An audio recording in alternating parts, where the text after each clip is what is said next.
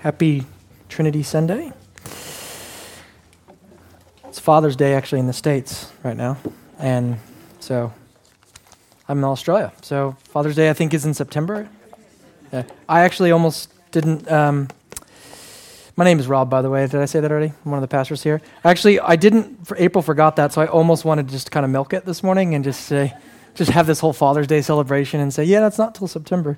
But that probably wouldn't have been smart to do. Yeah, so anyways, don't do that. If you've ever been to the GP, which, how many of you have a show of hands have ever been to the GP before? Everybody, right? If you've ever been to the GP and been prescribed medicine, particularly if it's some kind of heavy antibodies, they'll say, remember, take only one of these a day, or two, or whatever it might be, right? And then what happens? You go to the chemist, and when you get to the chemist, essentially the chemist says the same thing, and they even print it out for you sometimes, right? Take only one a day. And it's probably a smart thing to take only one a day, because it could be a matter of life or death. Now, for some of you that are a little bit more adventurous, perhaps, maybe some of you have done bungee jumping before. I've always wanted to do that in New Zealand. I haven't done it yet. Or maybe some of you have been skydiving, or perhaps maybe some of you have been mountain climbing, or whatever it might be. If you've ever done any of those things, typically you have an instructor with you, and the instructor will say, now listen, before we get up there, you'd have to know this one thing. Don't do this, right? Or make sure that you pull the parachute. Make sure that you do this, because it's a matter of life or death. And we, if we're smart, typically listen to that advice. We don't say, whatever. That's your opinion if it's life or death. We usually believe that. So too, what we think about God or believe about Him is a matter of life or death. When the nation of Israel was rescued out of Egypt, and they're in the wilderness, there's this amazing scene where the Lord sets up a meeting with Moses at Mount Sinai. And the people were told, look, don't even come near the mountain when God is speaking to Moses. In fact, let me make this clear. If any of you touch this mountain, you'll be struck dead on spot. And no one dared to doubt that. No one dared to, because why? Well, because they've seen firsthand the miracles done in Egypt, right? They've seen the plagues. They've seen the splitting of the Red Sea. They know that God is mighty and awesome and powerful. And so no one dared to doubt that.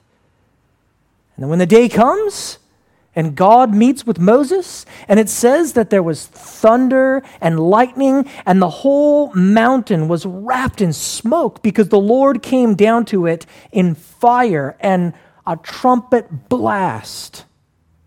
Really pretty gnarly scene. And it says that the people, it was such an awesome moment that the people trembled, as you would. And so God speaks to Moses. And it's not the only time God speaks to Moses. He continues to speak to Moses. And time and again, he says, I am Yahweh. I am the Lord. I am the Lord. This is how God permits his people to know him. He reveals himself to Moses or to the prophets, and they jot it down accordingly. What God reveals about himself in his word is the basis of what's objectively true about him. Not what we wish was true about him or what we subjectively feel about him to be true. God's word alone accurately represents who he is. So then the questions start rolling in. Okay, fair enough. I mean, you're not surprised to hear something like that in church, but all right, well, what if we read Genesis and Revelation then? Genesis to Revelation. What if we read the warp and woof of Scripture? Well, who is God? How has God revealed himself then? And how has he made himself known to us? Well, one way to answer that is to admit that the Lord is triune. Father, Son, and Spirit. The Trinity is at the very heart of who God is. His self-description, as it were. All right. Now, some of you might be thinking, wait a minute. I heard earlier something about Trinity Sunday. I see the little thing up there. Oh, no way. You got to be kidding me. This guy's not going to give a whole sermon on some abstract theological thing like the Trinity, is he? Oh, man, I knew this was the morning I should have slept in. It was cold. It was rainy. I could be Duna surfing right now. Do you know what I mean? I could just be sound asleep.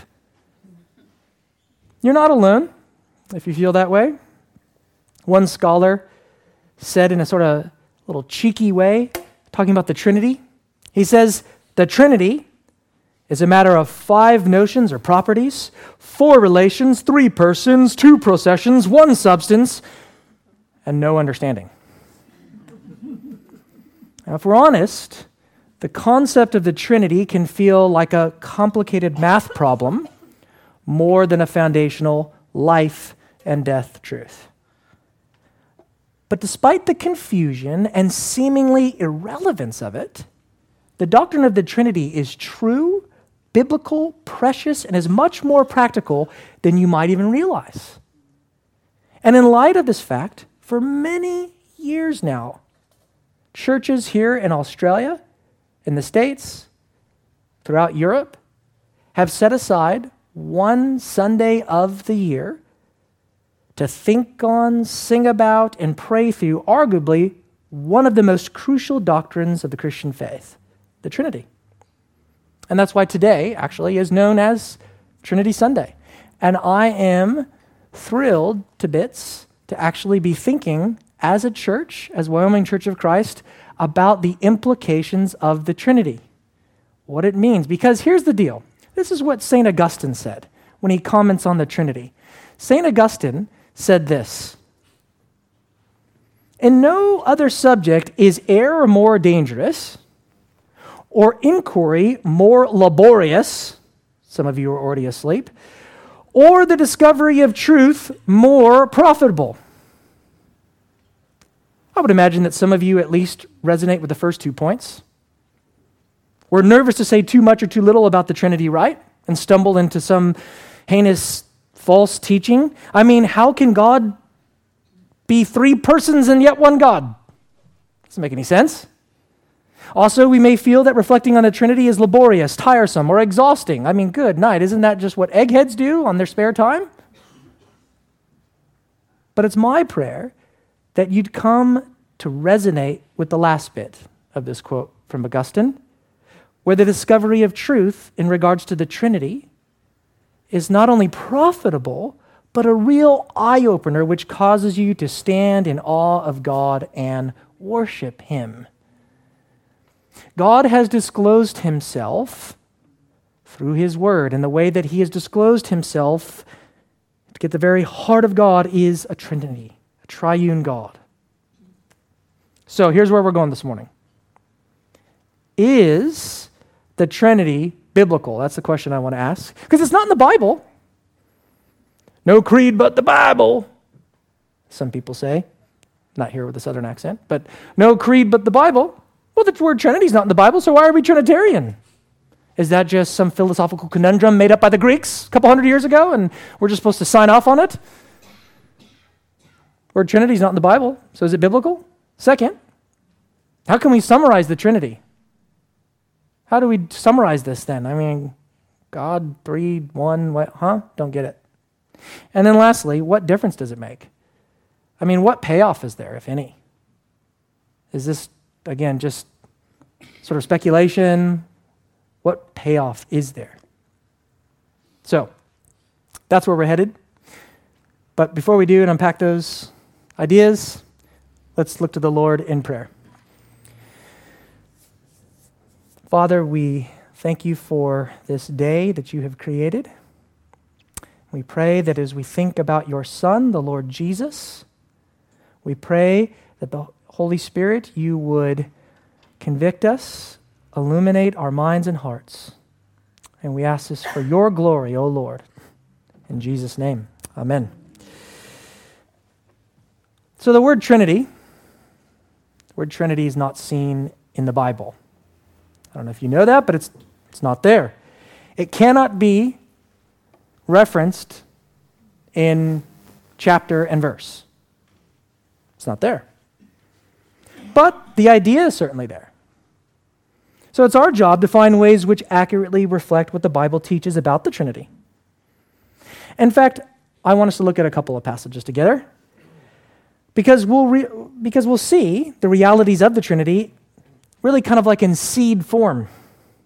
But then they take full blossom once you get to the New Testament. So in the Old Testament, we have it in seed form. It's revealed to us, but it's progressing. And then when you get to the New Testament, it's full blossom. It's kind of like this. Have you ever entered someone's house? Maybe it's a friend, maybe it's a coworker. And when you get there, you enter through, you get in their living room, and it's hard to see. Either it's dark outside, and only one small light in the corner of the room is on, or it's daytime, but there's not enough light coming through the windows. Anyway, you can't really see what pieces of furniture are in the living area until more light is shed on them. And when the light is switched on, sometimes you're like, oh, wow, I didn't realize you had such a nice lounge, or I didn't realize there was a chair there. I mean, it's not that the furniture wasn't there, you just couldn't see it. Well, that's how it is with the Trinity in the Old Testament. As we begin our study together, we get snapshots of the Trinity. But then we can see very clearly once we arrive in the New Testament. And I hope you can see that. So for example, when you open up the first page of the Bible, you see the Trinity, and Dan already referenced this earlier, you see the Trinity in creation. And do you understand, this is what separates already our theism, as it were, our idea of God, apart from many, if not all, other religions. Because if you study other world religions, there's like a God that dies and he falls over, and then out of his dead carcass, there's like, these rodents that come out and they birth these other planets. And I mean, that's the kind of stuff that other world religions will teach. And so, we don't have a God like that. We have a triune God. In the beginning, God created the heavens and the earth, it says. And then it says, the Spirit of God was hovering over the waters. The Holy Spirit. You've already got a glimpse of Father and Son and Spirit. Colossians 1 then, which we won't get to the New Testament yet, Colossians 1 says that Jesus is there acting in creation. Then the Lord uses this plural language in Genesis, right there in Genesis 1 still, very first page of your Bible or of your screen. Right? Let us, he's plural, let us make man in our image. You see that again in the Tower of Babel. People create this big tower, say, there's no stairway to heaven. That song's going to come way later, but we're going to build a stairway to heaven for now. Our own stairway to heaven, and then God comes down and it says, let us go down. Let us confuse their language. All right, turn with me to Psalm 45. I want you to see this psalm. We're going to be kind of flipping around. But Psalm 45, this is a beautiful wedding song. The king is ready to get married. There's a wedding celebration, and there's a description here of the bride and groom. And then in Psalm 45... it's interesting, when you look at verse 6, notice that the king, how he's addressed. Psalm chapter 45, verse 6. Psalm 45, 6. It says, your throne, O God, is forever and ever. The scepter of your kingdom is a scepter of uprightness. You notice the king there. That's who's, remember, the king, this is a celebration. This is a wedding celebration. And notice the king is addressed as God, whose throne will last forever and ever. But then, still speaking to this person called God, catch what it says in verse 7. You have loved righteousness and hated wickedness. Look carefully. Therefore, God, your God, has anointed you with the oil of gladness beyond your companions. There are two separate persons called God. Do you see that there? And here's what's amazing. In the book of Hebrews, the author actually picks up this psalm, okay? You just picture like he, takes it, puts some super glue on it, and slaps it on the back of Jesus, basically. Might be a weird picture, I guess. That just came to me. But he applies it to Jesus. Showing, do you see that already we're getting this idea that there is God the Father and God the Son. Now let's look at another Old Testament passage. And I'm about to catch everyone under 20 years old here, which is a risk. You'll see what I'm saying. Somehow I'm going to tie the Trinity to Taylor Swift, so be ready. Even though Ross is a hater. So if you don't, young adults, this will be your time to, reflect after at lunch. Hey, wow, the Trinity, Taylor Swift, this is really, it's either blasphemous or I don't know what it is, but here we go. So turn to Ezekiel with me, Ezekiel 34. Ezekiel 34,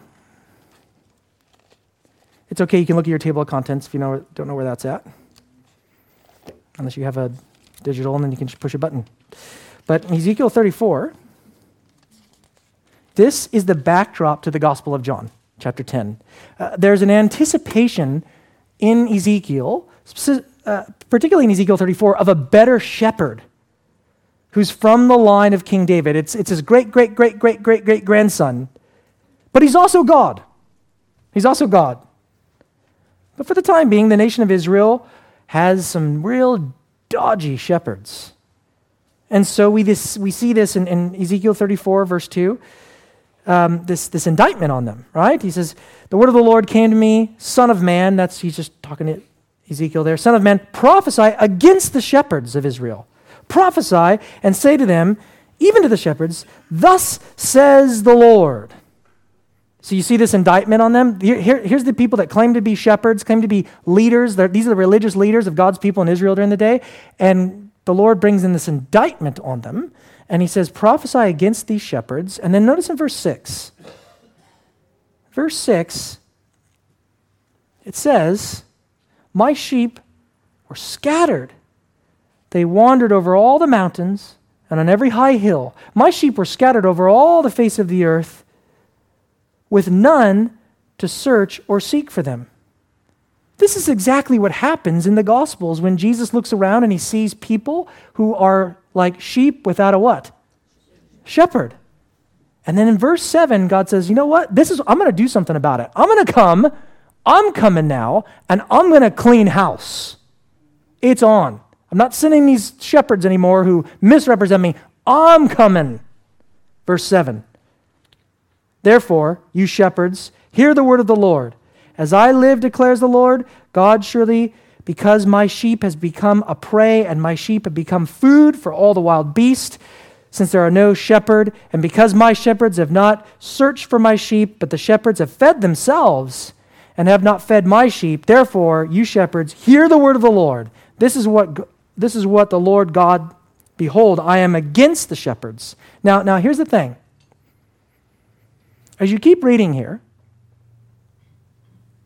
God makes it clear that he's going to come, he's going to clean house, he's going to do it, and he uses the language, I'm coming. I will feed the sheep. I myself will do it. I will do this. Me, he, he. Woo, hoo, hoo, hoo, hoo. shepherd for you. Anyway, I'll stop. Yeah, no idea what I was just singing? Ignore it. We'll carry on. But now look at verse 23, because there's these I's or me-he-he's. And verse 23, look at verse 23. This is the big turning point here. This is the big crescendo. Notice, and I, there's that language again, and I will set up over them one shepherd, my servant David, and he will feed them. He shall feed them and be their shepherd. And I, the Lord, will be their God. And my servant David shall be prince among them. I am the Lord. I have spoken. Wait a minute. That sounds nice and all, Ezekiel, but are you mad? David's dead, bro. He's long since been dead. King David, good guy, kind of a nasty guy at times, but a good guy. But he's way gone, Ezekiel. Who are you talking to? Have you gone off you're off the rails. Obviously, it's not literally King David. It looks to a king who takes on the very identity of God. Right? So we have a coming one who is human, but also divine, a God-man. And then, ready? Drum roll. What does Jesus say when he enters the scene? What does Jesus say in John 10? Remember, that's the backdrop to Ezekiel here. I am the good, what? Shepherd. I'm the person that Ezekiel's talking about. And then it's really cool because if you keep reading through the Old Testament, you get a glimpse of this close relationship like this of the Spirit and Messiah. In Isaiah 11 and 42 and 61, you get this anticipation of a day when the Spirit comes. The Messiah will have the Spirit in full measure. Isn't that what he says when he enters the synagogue in his hometown? He unrolls the prophet Isaiah. He says, the Spirit of the Lord is what? Is upon me. The Messiah will pour out the Spirit. And don't we see this distinction too when we arrive now in the Old Testament? Father and the Son and the Spirit at Jesus' baptism. Jeanette just did a great job reading that for us. You have the Father speaking, you have the Son being baptized, and you have the Spirit descending like a dove. And that's why when Jesus, at the very tail end of Matthew, says, when you baptize people, baptize them in the name of the Father and the Son and the Holy Spirit. Again, the Old Testament gives us snapshots of the Trinity. And finally, when we arrive at the New Testament, we clearly see Father, Son, and Spirit, but it's building off the Old Testament. Remember that I told you it's like walking into a house and not seeing all the furniture that's there until someone flicks on the light. That's kind of how it is now. Now something new happens in the New Testament, and the Trinity is everywhere. It's like, have you ever had something that you're unaware of before? Like it's just, I don't know, a particular color of a car. You didn't really notice it was on the road, and then someone said, wow, do you know that, the new Mini Coopers, they actually make them in this own teal color. And you're like, oh, really? And then you see it everywhere after that, right? Like, oh, there it is. Oh, there's another one. Teal color, Mini Cooper, got it. And it's just all over the place. That's kind of how it is. In the Old Testament, we're able to see pictures, but when the New Testament, it's everywhere. One scholar named B.B. Warfield said it this way. He said, I find this helpful. He said, the Old Testament may be likened to a chamber richly furnished but dimly lighted. The introduction of light brings into it nothing which was not in it before, but it brings out into clearer view much of what was in it, but was only dimly or even not at all perceived before. The mystery of the Trinity is not revealed in the Old Testament, but the mystery of the Trinity underlies the Old Testament revelation, and here and there almost comes into view. Thus, the Old Testament revelation of God is not corrected by the fuller revelation which follows it, but only perfected, extended, and enlarged. That's kind of more of a technical way, as I was trying to say about the idea of flicking on the light. And again, so this word Trinity, though, even in the New Testament, even because again, Jesus' baptism, it's not in the Bible. It's not there. It doesn't say, and thus you must believe in the Trinity. T-R, I ain't even trying to toss. So the word Trinity cannot be spotted in a chapter and verse. So at the end of the day, the term simply helps us make sense of all of the biblical data, you see. Now, some of you might say, okay, well, I'm convinced, sort of, I guess, yeah, it makes sense. Trinity is biblical, all right. But how am I going to recall this stuff anyways? Particularly when those people come knocking on my door, right? And I'm supposed to say, yeah, I believe in the Trinity. Oh, you do? What's that? God is, maybe you could just sing the song. I believe in God the Father. Might freak them out. But hey, it's true. But how are we to summarize the Trinity then? And how can we sort of distill this down?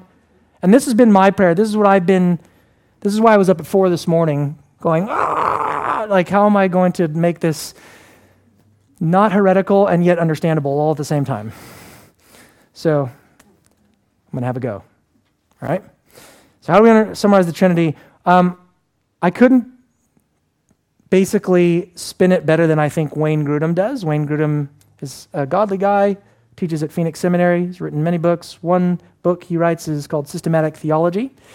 And here's what he says. I find this really helpful. He says, in fact, this phrase, if you want to write it down, but the person sitting next to you, it might even be worth trying to memorize this together. Andrew Linegar and I, are actually trying to memorize this together because it's just helpful. It's just a nice summary. On the Trinity, ready? God is 3 persons. That's number 1. Number 2, each person is fully God. Number 3, there is one God. God is 3 persons. Each person is fully God. There is one God. So God is 3 persons. Now I want to read a verse to you. Just listen. Hear this verse. I do this with my kids. See if you can hear the Trinity in this verse.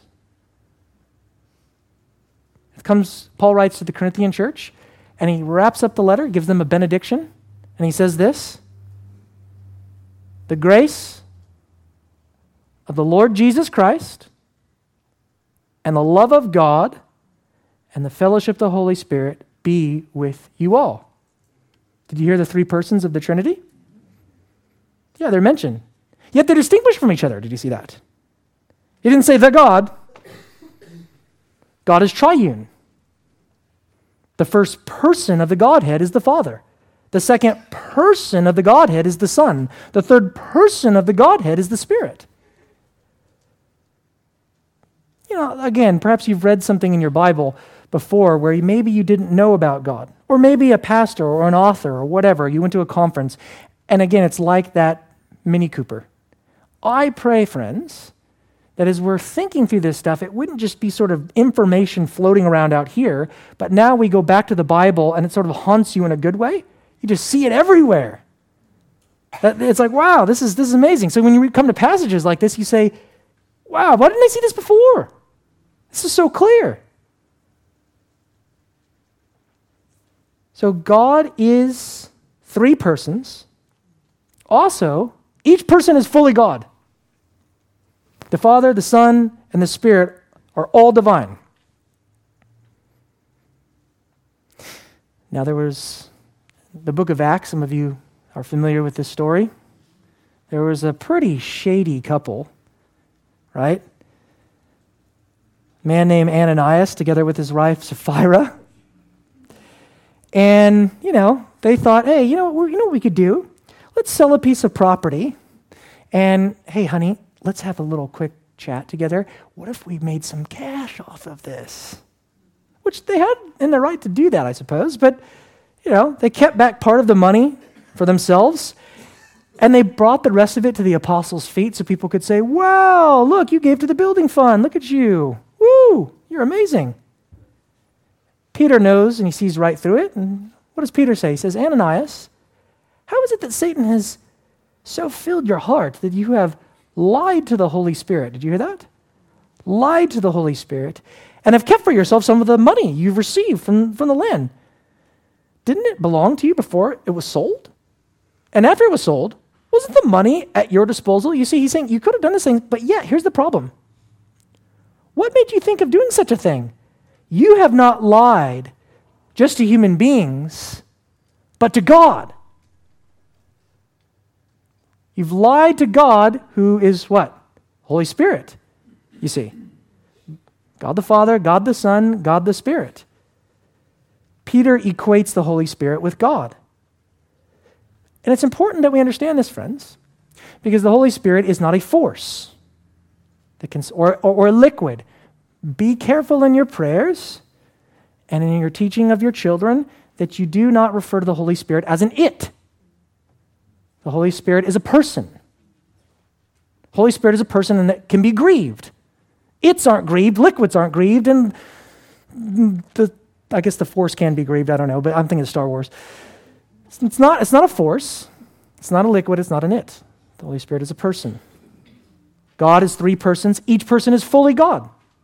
And we see Jesus as fully God too. I think that one's pretty obvious, right? In the beginning was the Word, and the Word was with God, and the Word, John 1, famous one. Word became flesh, dwelt among us. See God the Father clearly. The Bible's very clear. Listen, the Bible's very clear that there is one and only one God. The three different persons of the Trinity are one in essence, one in their essential nature. There are not three gods. There is only one God. Think of the Shema. What was any good Jewish boy or girl taught? They start their day, they say this 3 times a day, and if you're a good little Jewish boy or girl, you start the day off shouting this prayer. Hear, O Israel, the Lord our God, the Lord is what? One. Or about Isaiah 45. I am the Lord, and there is no other. Besides me, there is no God. I equip you, though you do not know me, that people may know from the rising of the sun and from the west that there is none besides me. I am the Lord, and there is no other. God is three persons. Each person is fully God. There is one God. Okay, fair enough. Maybe you're like, all right, we've kind of thought about the Bible, we kind of thought the implications of the Trinity, but what honestly payoff is there? I mean, yeah, I might memorize it with a person next to me, but, hey, I'm still going to watch MasterChef this week, and I'm not going to be quoting that at the cooks or whatever. Okay, so, what significance does this have, really? I mean, is all this stuff just kind of mathematical nonsense? I have to say, you can't make sense of Christian faith. You can't make sense of God. You can't make sense of your salvation without understanding the Trinity. Because someone might say this, well, I have faith in Jesus. That sounds good, right? Well, I have faith in Jesus. Yeah, for sure. Jehovah's Witnesses say that. It's a different Jesus from the Bible, though. I have faith in Jesus. Their belief in Jesus, though, is not one which reflects the Bible, and ultimately that Jesus can't save you. So if you have a Jesus who's going to make an atoning sacrifice for your sins, he needs to be none other than God himself. And he can't be God the Father.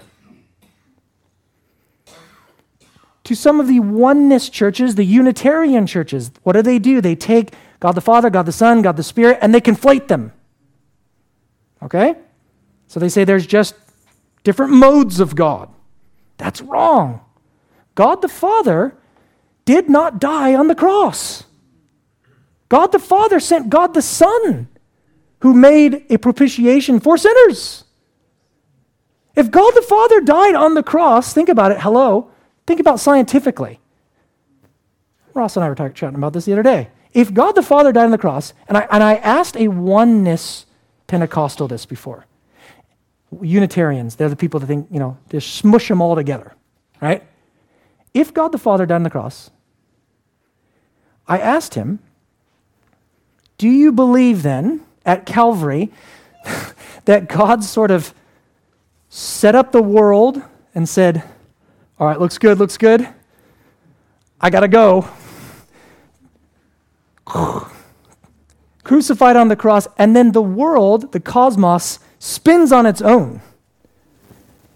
Because if God the Father died, the cosmos is going to explode. It's going to spin out of orbit. It's going to go nuts. And you also, by the way, Jesus is quite senile when he prays. Oh, Father, if this is possible, take this cup from me. But not my will, but what? Yours be done. And then he goes, hold on. We put on a mask here. It is my will that you take the... Yeah, I know, I'm still that guy. Oh, yeah, hold on. Lock the dude up. He's mad. Right? You have distinctions. We worship a God who is triune. So that's one simple implication. But how does this work out in our daily lives? I want you to look at one last passage. Turn to Ephesians chapter 2, verse 18. In Ephesians 2, it's a great passage. A lot of Trinity in the Bible, specifically in the book of Ephesians, is great. Ephesians 2:18.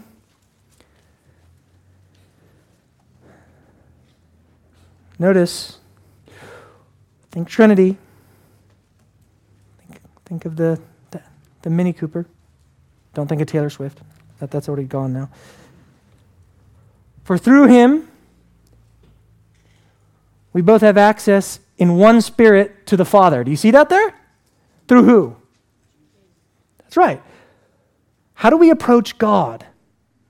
We have access to the Father through the Son, right? By his saving work, by the Spirit. When we pray, we address God as our Father. But we do so in and through what Jesus has done for us. That's why we pray in Jesus' name. You ever wonder that? Why do we always stamp the end of the prayer in Jesus' name? Is it some kind of magic formula, right? Why do we stamp it in Jesus' name? It's not some magical formula, but we do so because we are distinguishing between the persons of the Godhead. Even if you realize that or not. When you pray in Jesus' name, you're acknowledging the Trinity, actually. As we think rightly about God as Trinity, it will shape our prayer life. Right thinking, right practice. It's pretty simple. You have bad thinking, you have bad practice.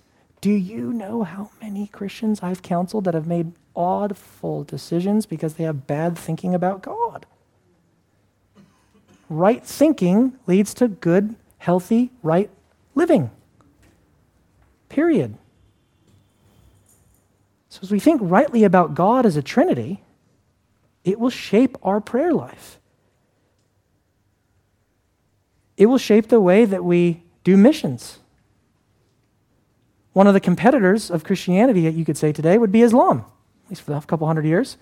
Islam does not, you have to understand, this is where we divide big time with them. Because they'll say, oh yeah, I like that.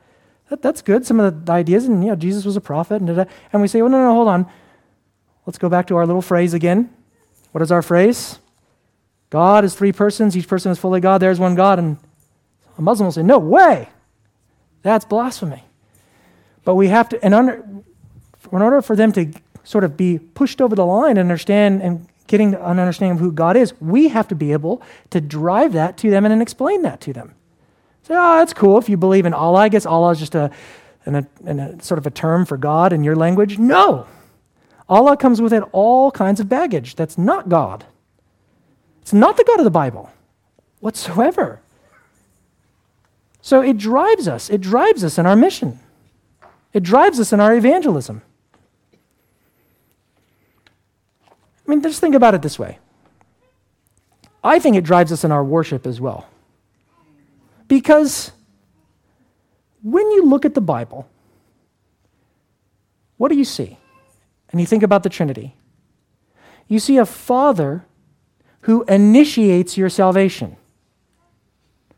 Blessed be the God and Father of our Lord Jesus Christ, who has blessed us in Christ with every spiritual blessing, Ephesians 1, right? Even as he chose us in him before the foundation of the world. You have a Father who initiates, a Son who redeems, and a divine Spirit who applies. A Father who initiates, a Son who redeems, and a divine Spirit who applies. Holy, holy, holy, merciful and mighty God in three persons. Blessed Trinity. The brother who wrote that song was a missionary to India. And when he looked around, he saw all of the, quote, gods. And he said, no. There's only one God. Each person is fully God, right? Merciful, holy, holy, holy, merciful and mighty God in three persons. Blessed Trinity. I pray that even today as you're thinking about this, maybe for the first time in decades, maybe for the first time in your life, look, maybe if you're a Christian here, you haven't been taught this at all. Maybe this is the first Trinity Sunday. I don't know, I can ask Marge Verge this. Maybe this is the first Trinity Sunday in 68, 69 years coming up. Don't know. But if you're here and you're not a Christian, you have to understand that God has created all that exists. He's created you, that you've been separated, you've rebelled against God because of your sin, that he's made a way to know him, to approach him through his Son, Jesus Christ. And I pray now that the Spirit, the Holy Spirit, is now working on your heart, drawing you to the Lord. Let's pray. And as I pray, I'm going to pray. Do you guys remember when we were talking about prayer and I showed you that book called Valley of Vision, that green book? They're Puritan prayers. It's a beautiful prayer that I read this week, and I thought, I can still pray this prayer. It's written out. I'm going to pray this prayer. So join me as we pray.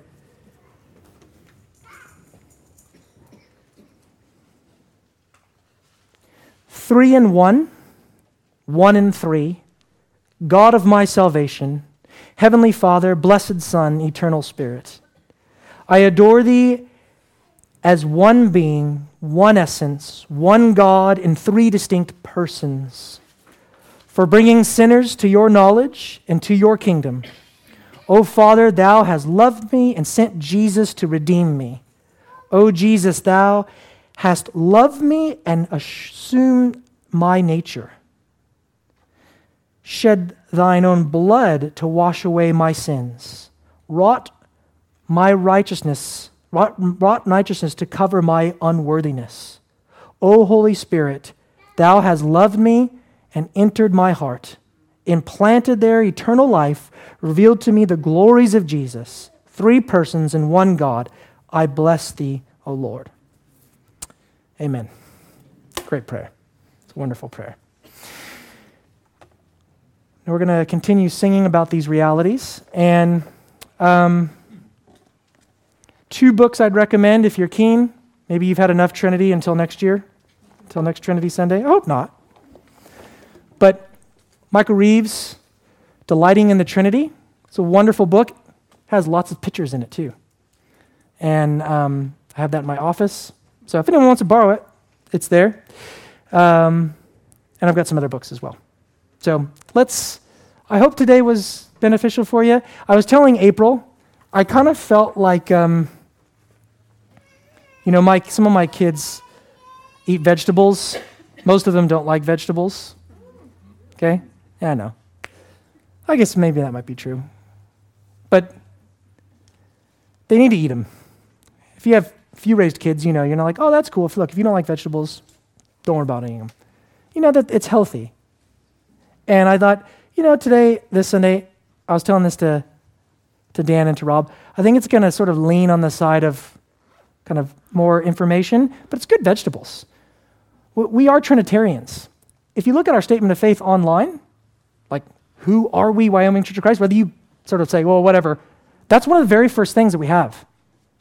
Like, if you look up on our website, like, talks about the Trinity. And by the way, can I just say as a side note, that's the reason I felt sort of okay to, like, move. That was the very first thing I looked for. I didn't know who Wyoming, when I was looking for a job here, one of the very first things I said, are they Trinitarian? If they're not, X, goodbye. Because how do I know that you're Christians or not? Well, because we say we are. No. You have to confess you are. I believe in God the Father, I believe in God the Son, I believe in the Holy Spirit. And we're not going to sing that one, but that's a good one. And so go look at our website. We are Trinitarians. This is important. I pray that it washes over you in a way that creates a deeper awe of who God is and disclosed himself. If you care, if you're a Christian. If you're a Christian, really. You don't have to think it's the most exciting, amazing thing in the world and go get Trinity t-shirts.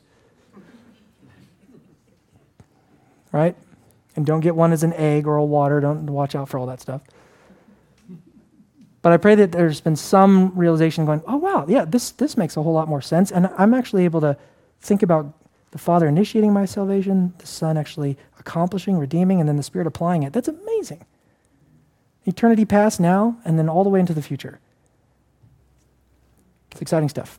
Let's have the worship team come up. Let's all stand and sing together this final song. Communion. I'll run it. You want it? Yeah. Go. Thank you, Dan.